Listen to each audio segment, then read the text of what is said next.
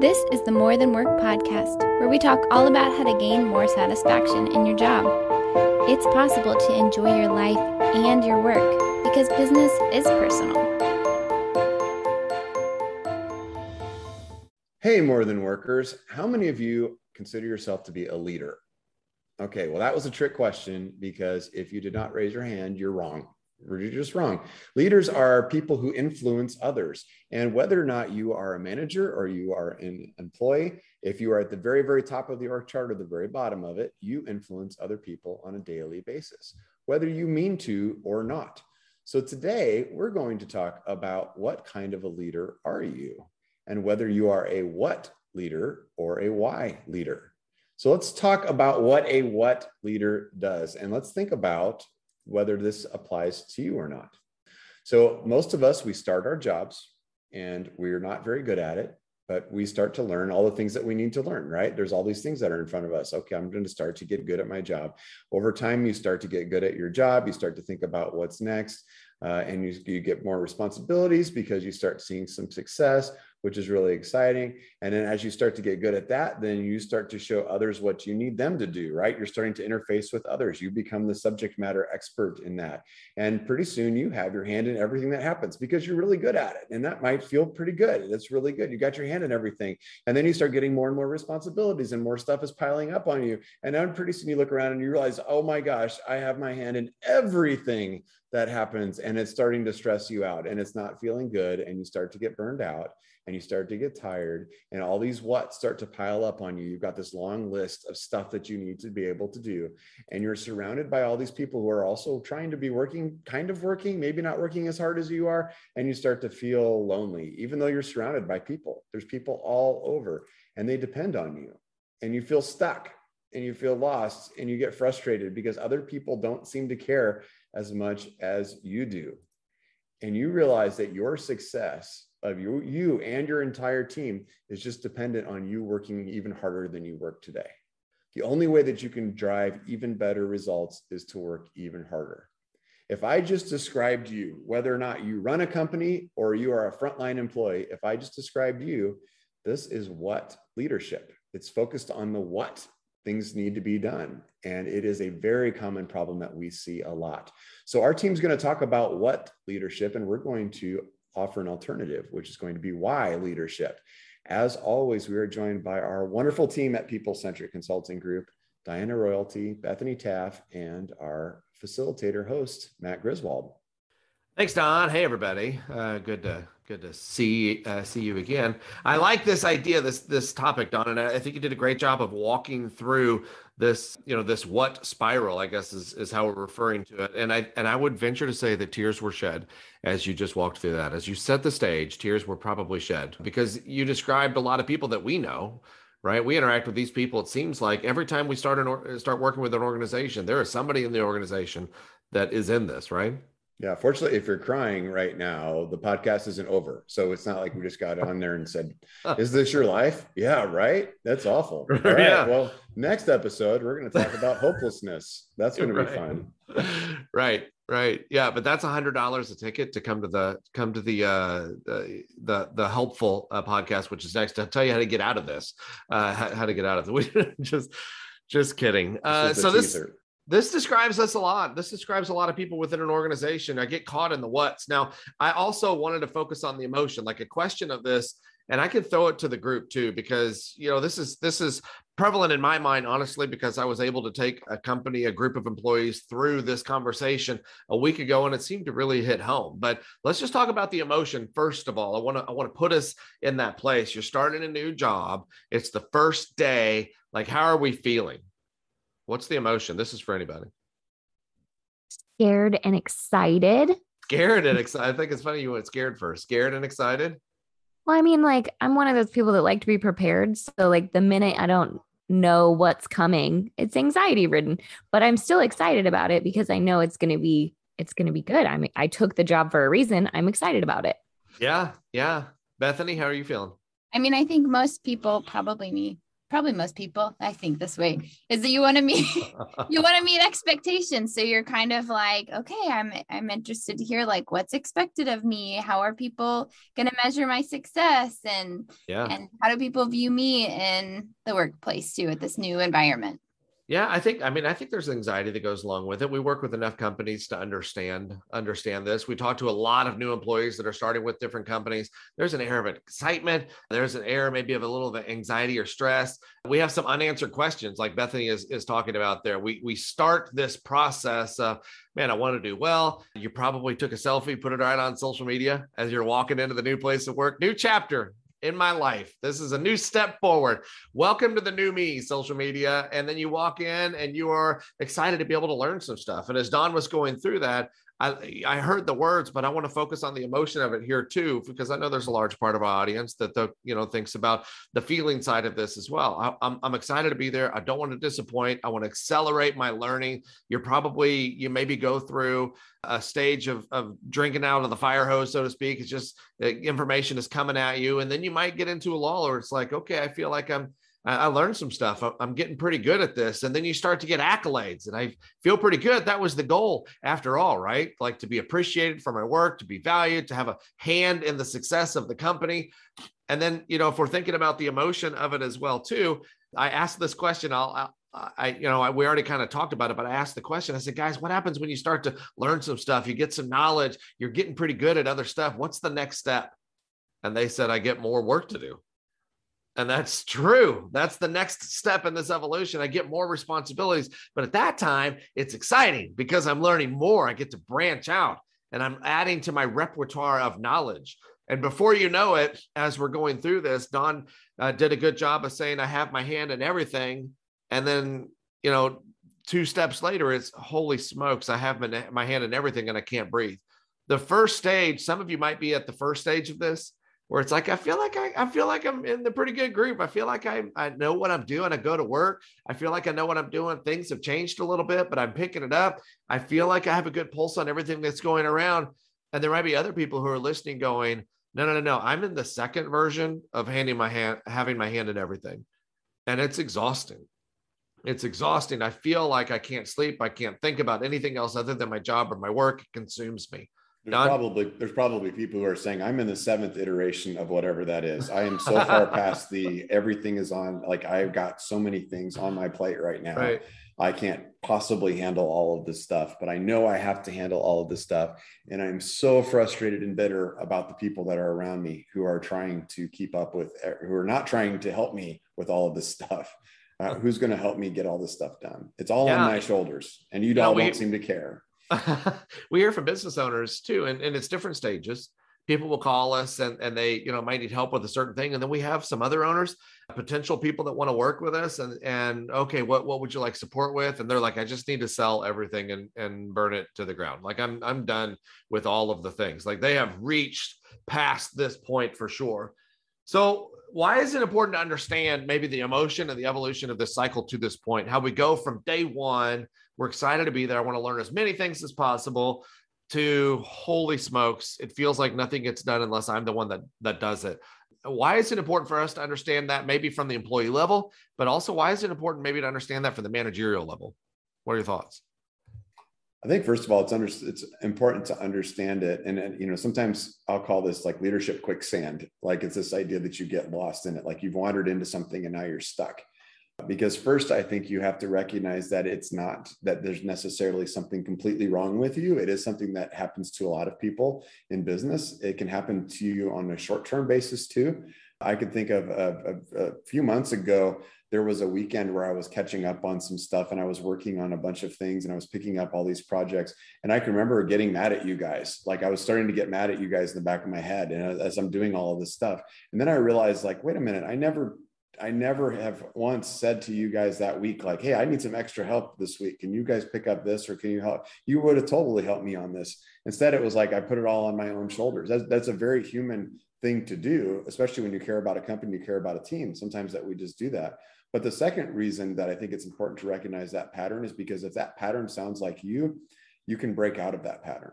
Some people will go through their jobs, and I've seen people go through almost their whole careers, never breaking out of that pattern. And what happens is they can't wait for retirement, and they can't wait to get out of it. And they're all burned out when they get to retirement because they didn't spend enough. Their life wasn't very well balanced. Their work wasn't very well balanced. They didn't have a good attitude about their work. People didn't like working with them, even though they got a lot of stuff done. And it's not a good path to be on. So if you can recognize that you're there, I hope you catch yourself so that we can break out of it. Mm-hmm. And I think it's important to understand it as well, because I think that there's sort of a misunderstanding that by doing this, by being on this path, you're on the path to success. If you're an employee and you're sort of trying to promote up within your organization and really become a leader with a title, we'll say, within your organization. And I think it's easy to think, okay, well, if I'm doing these things and I'm taking on more responsibilities and my hands are in all of these things and people are expecting this stuff of me, and so I have to do it. And this feels really good. And this is the direction that I have to go if I want to be successful within my company. I think we can get on that path and think that this is how we have to do it. But I think that's a misunderstanding. And so that's, I think, another reason why it's really important to understand this. I think that's a great call out. I think people are not shooting to get to that place to where, holy smokes, I have my hand in everything. That's never the goal. But it sneaks up on you. Like if I'm an employee, the reason why this is an important conversation to understand is because you probably want to take a look at the things that you're involved in, the things that you're volunteering. How many of those people do we have that we work with that's like, you need to stop saying yes to everything? And then you get copied on an email 15 minutes later, and that person has responded yes to taking on another project. Like some people can't help themselves, but you need to understand, okay, so what is maybe where am I most impactful? How am I using that time? Those types of things. If I'm a manager, as far as I'm concerned, one of the reasons this is an important conversation is because I need to understand that from a managerial level to employees, I need to understand that some of them can't say no. And I need to try to have a good gauge of where it is that they are, where it is that I think that they're most useful. What is it that brings them life? Also, instead of just being the catch-all to do some of those things, what is it the thing that really inspires them to want to come to work for you every day? And then how do I try to challenge them in those areas too? Don, what were you going to add? Yeah, well, as much as we talk, I like Bethany's point too about the success. If you're so focused on success, that and it's only about the success, you can really hurt yourself just to trying to achieve success. It's like if you're working out or trying to achieve something. I'm thinking of a story. I think Diana, didn't you kind of hurt yourself while running one time? Like you were going to run really, really far. Can I just throw you under the bus? True. Have you tell that story? Like you were just focused on, I'm going to finish this, and you ended up kind of hurting yourself. Not kind of. I legit hurt myself. My wonderful husband was like, we're going to run 11 miles today. And I was like, yeah, I'm going to do it. And around mile 9, I started my knees started hurting. And I was like, that's weird. Doesn't matter. I'm going to make it to 11. And I was training to do a half marathon. So I was going to get to 13. And around mile 10, my husband looked back at me and I was literally hobbling while running and throwing up from the pain. So I just kept going. I didn't stop. I was completely stupid and was like, I'm fine. We said we were going to run 11 and I'm going to run 11. And I did it. And then the next day I could barely walk. And it took, I don't know, 6 weeks for my knee to actually feel better again. That sounds attractive, by the way, for your husband. It sounds really attractive. Put that in one of the lines that I've never said. Around mile 9. I was gonna say, I've never said that in my life. So 9 miles was not even worth it. I'm just let alone. He now refers to it as the hobble hurl incident. That's the first time I've heard that. That's perfect. Hobble hurl. Yep. Mm-hmm. Hobble hurl. Sounds appropriate. Yep. So anytime I go to overexert myself in any capacity, even work-life balance, he's like, don't have a hobble hurl incident. It's quite annoying. That's good. So it's personal. So whatever reminders we need, This is that's a good indicator for us to maybe check yourself. Hobble hurl. Maybe your company can install that phrase right directly in there. You'll know what it means. Hobble hurl. But if we take this to the next step, right? So people want to know when they hear us talk. Something that we talk a lot about is this idea of you have an engaged workforce, you have a disengaged workforce, you have toxic workforce. According to Gallup, about 34% of the population across the country is engaged in the work, meaning they get up, they understand their job, they understand their role, they're getting ready to go to a place where they feel valued, they like the work they're doing, those types of things. About 51% of the workforce is categorized as disengaged. Disengaged are those folks that I'll go to work and I'll go home. It's a job. I don't care if I work there. I don't care if I work there. How much are you paying me? Those types of things. I'm not really super inspired by the work that I do. I don't even really understand where exactly I fit into the organization. I do this stack of work that I have on my desk when I come in, and that's it. And as long as you pay me to be here tomorrow, I'll be here tomorrow. And then we have this smaller population, about 16% of the population categorized as toxic. These toxic employees that are actively rallying against the awesome things that you are trying to do as a business owner, or as a department head or manager, however you want to say it. I would maybe a good time to say administration, executives, managers, owners are not exempt from the toxic list too. You also can get there if you're following this formula here in the beginning, following down the what spiral. And so if people are going, well, what takes somebody from an engaged to a disengaged? Not recognizing maybe the signs of this what spiral is probably a good indicator of something that is going to make somebody engaged versus disengaged. If you're following that path, I'm excited to be there. I'm learning cool stuff. Oh man, I got some new responsibilities, maybe even got a promotion, learn new stuff. And now, holy smokes, my hands in everything. I can't get out of anything. The success or failure depends on me. I can't think about anything else. This is easy to see, kind of a visual of how people start to backslide from that engaged to that toxic employee. So really, we've talked about that before. We have a couple of tendencies. If I'm managing in an environment, and let's say my employee has reached that my hands in everything mold. As a manager, I have a couple of different options of what I can do. And how I want to manage that person or that process. One of those options is this idea of old school management, meaning it's getting a little stressful. I'm just going to I got to tighten everything up. My management style there. If I were to kind of define old school management for people, when we say that, this is somebody that thinks 1990 was like 10 years ago, right? But it wasn't. It was longer than that. How would we define old school management? What are we talking about? I think of old school management. I think the philosophy was around creating disengagement. Now, nobody would have said that before, but I really think that was the philosophy. I think that old school management was designed to actually create disengagement, because if you are disengaged and you just show up and it's just a job, I just show up, it's a job, I'm just here, you don't really have a lot of hope for like finding something better. I've talked to people who have been disengaged in a job for a long time because they just look at their job and say like, well, I'm here. There's nobody likes their job. I had a good friend of mine tell me that not that long ago. It broke my heart. He's like, well, who likes their job? Nobody likes their job. And he's been classic disengaged through most of his career.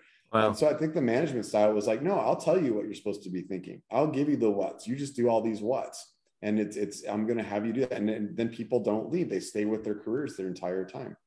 Yeah. I think for some people, Diane, I'm going to throw it to you here. I think for some people that as a manager, trying to create an employee who is disengaged, they might not admit that that's what I'm trying to do.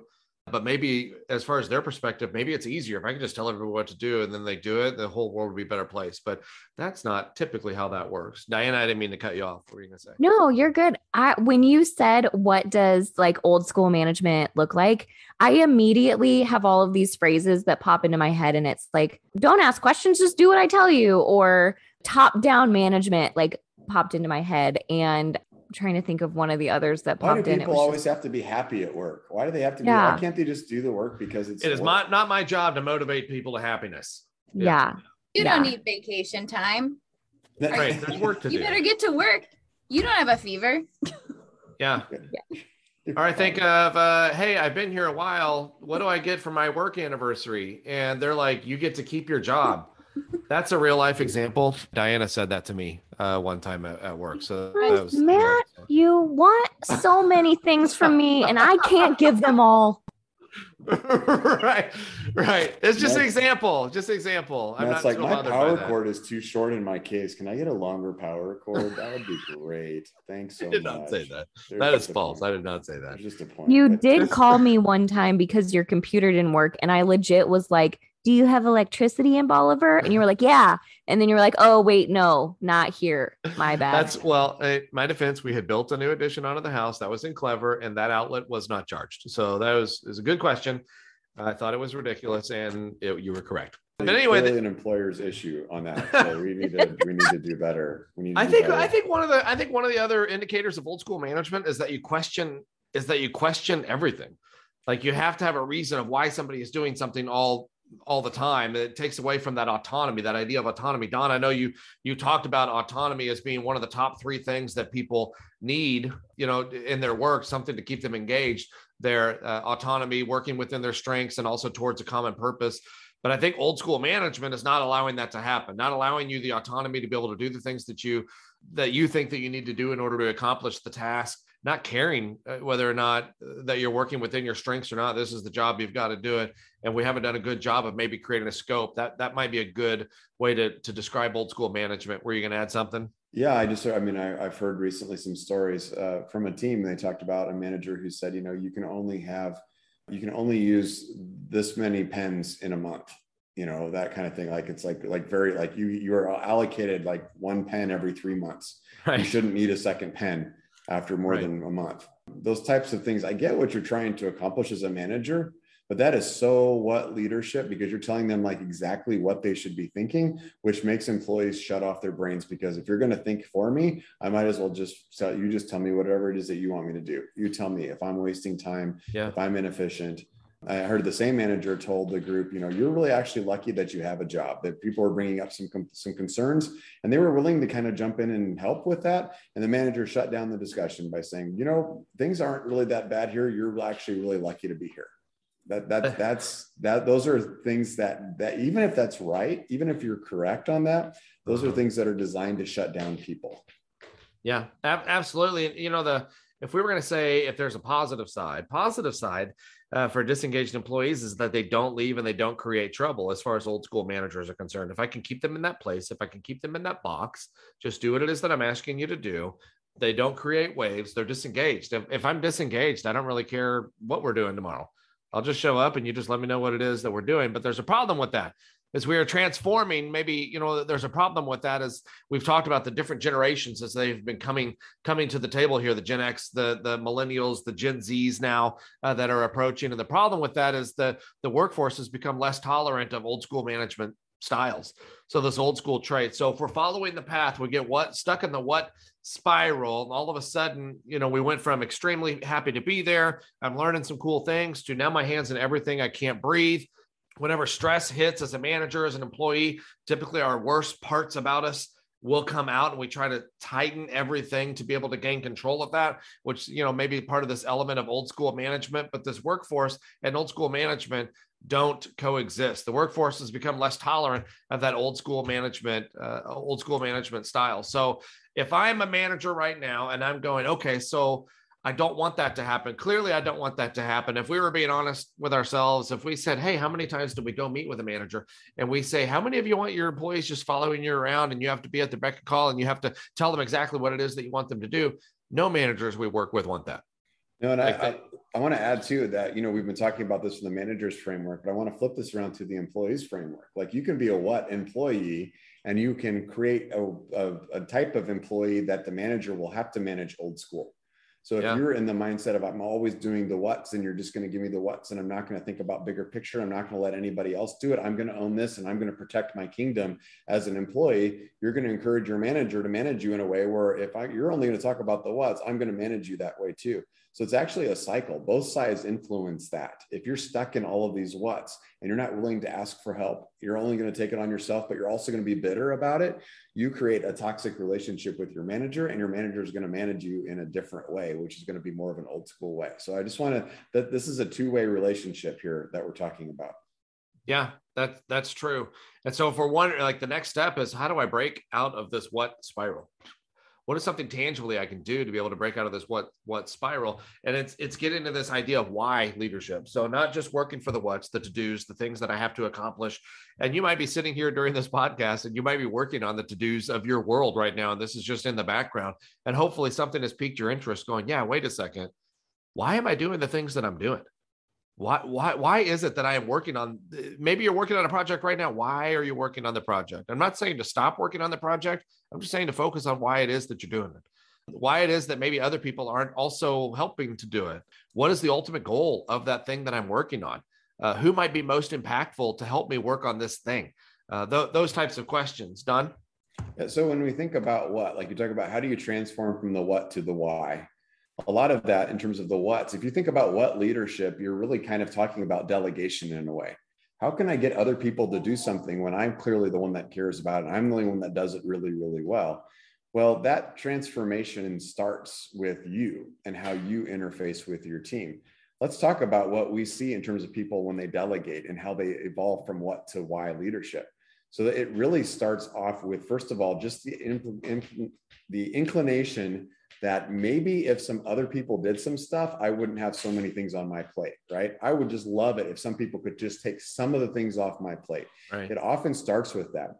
Just by admitting to yourself that, yes, if I'm the one that has to do everything, that's not good for me. That's not good for my team. That sense to transform to maybe are other people even capable of taking things off of my plate? Maybe they're capable of taking a few things. And most leaders, when they start to transform, they start thinking of the really basic things that they have. Like, it's like, okay, somebody help me with my schedule, or somebody take this little part. If you're a frontline employee, I'll give you this really basic part of the job, but I'm not going to give you the more complex things. But others maybe can take that on. When you start to release some of that, what you see is that other people actually might be pretty good at taking those things off your plate. Maybe the things that they're doing, maybe they do it almost as good or as well as you do it. But if you continue to lean into that and you let others take some of those things off your plate, you start to discover that maybe other people are even better at some of the things that you do. Now, this is where the transformation starts to happen, because that is an uncomfortable moment, right? If you're an employee and you're thinking, I'm great at my job and I am paid for doing this great job, why is this beneficial for me to engage other people to help them to also be great at the job and maybe even someday become better at the job? Because at the end of the day, if you're just focused on the what's, all you're going to have is a long list of things to do. If you focus on the whys, then what you're doing is you're leading a team to be more successful. And you can do that as an employee, or you can do that as a manager. And that creates the ultimate transformation, that not only can other people do things as well or even better than you can and take things off your plate, but it comes to the realization that maybe it's not even your plate. It's not just your plate. This is true if you're a business owner. You own the business. You're trying to run the show. If you take a step back and you recognize that it's not my plate, it's not my job to do everything here. It's not just me. I have a team of people that I can work with. If you're an employee and you're like, well, no, it's not fair because I'm in this role and it's all depends on me. And you recognize, no, you still interface with this team. You interface with a manager above you, and you recognize that we can all work together to accomplish this. And you get back to the why you're doing what you're doing, not just the what's. You recognize that your job is not just about the processes, it's also about the people around you. What leaders focus on process, which is good, but why leaders focus on people, which is even better.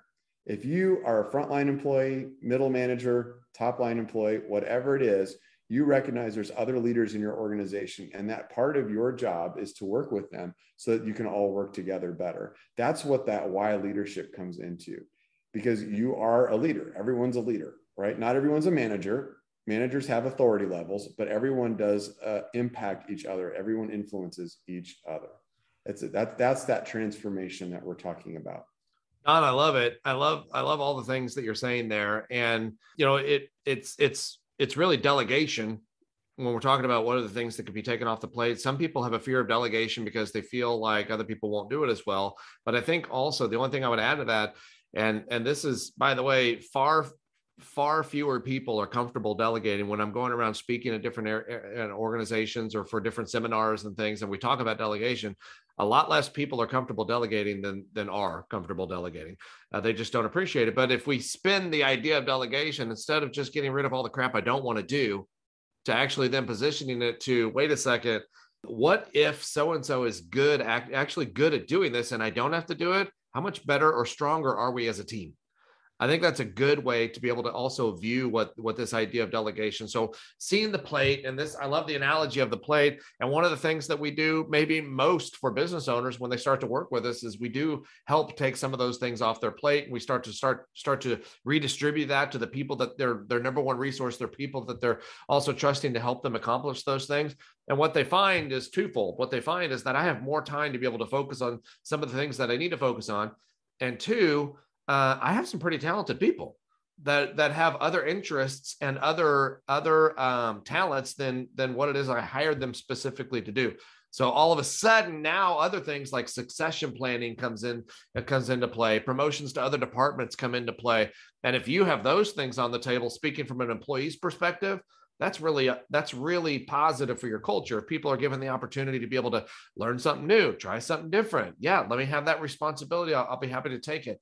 We just have to be able to manage that, because otherwise that what spiral, we got to keep the why in front of those employees too.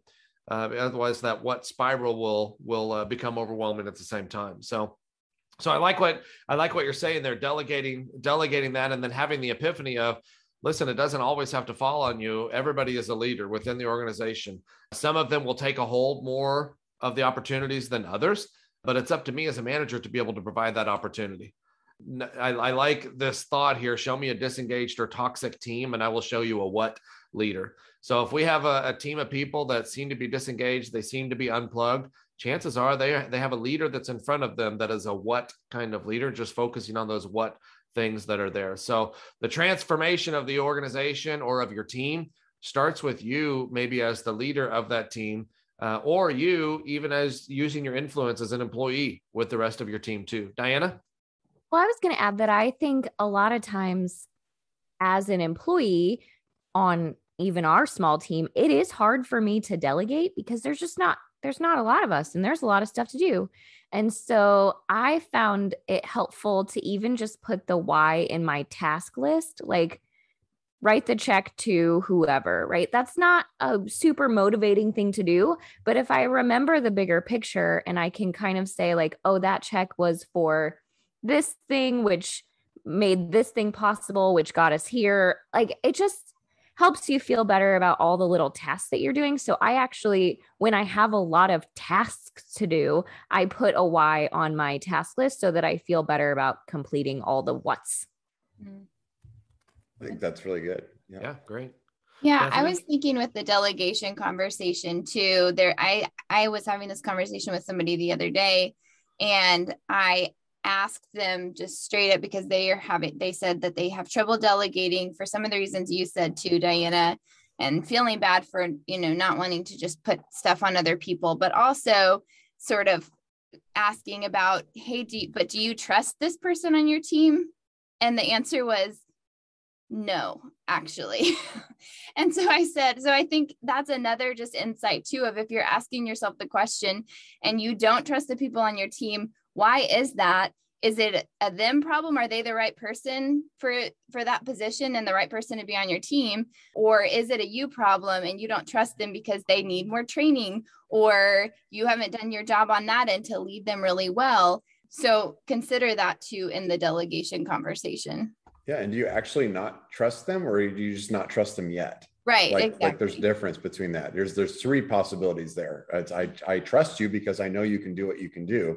I don't trust you because I've seen you fail over and over and over again. Yes. And then I don't trust you yet because I don't know what you can do because I haven't given you the chance. Yes, exactly. Yeah. And, important time to remind everybody to have grace. Have grace, especially if we are under the impression that our employees That's so are trying. stupid, Matt. That's so dumb. Grace. You're fired. All right. All right, let's lead to wrap up here. We talked about the what spiral. I think this answers one of the most common questions we get. What are some of the things that lead engaged employees to disengage? What are some of those things? And I think that this conversation does a good job of spelling out that evolution from super engaged, you're happy to be there, to all of a sudden things get out of control. It's not a path that people try to put themselves on, but a path that we often find ourselves all of a sudden we're either halfway down or 5 steps past the end of it. And then how do I get out of that, starting this transformation from within to be able to, delegate, change maybe how I'm leading my people, giving the opportunities of those things too. We can reverse the course of that what spiral by focusing on the why leadership. So what is your, I almost said takeaway. What's your takeaway? I don't know where that's from. What is your takeaway, team? What would you say is your final piece of input here for this topic? Who wants to start? Diana? Yeah, I am going to say that when we first started talking about this, I was like, oh my gosh, everyone knows you got to tell the why. Like, can we just move past it? I'm so tired of this conversation. Right.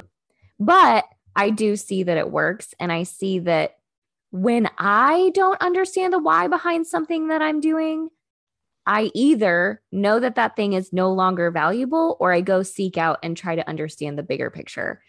I definitely think that most of the time when you don't understand why you're doing something, it's because you don't understand the bigger picture, you haven't asked, or that thing is no longer valuable. And if those are the cases, I just want to encourage everyone, go ask the question.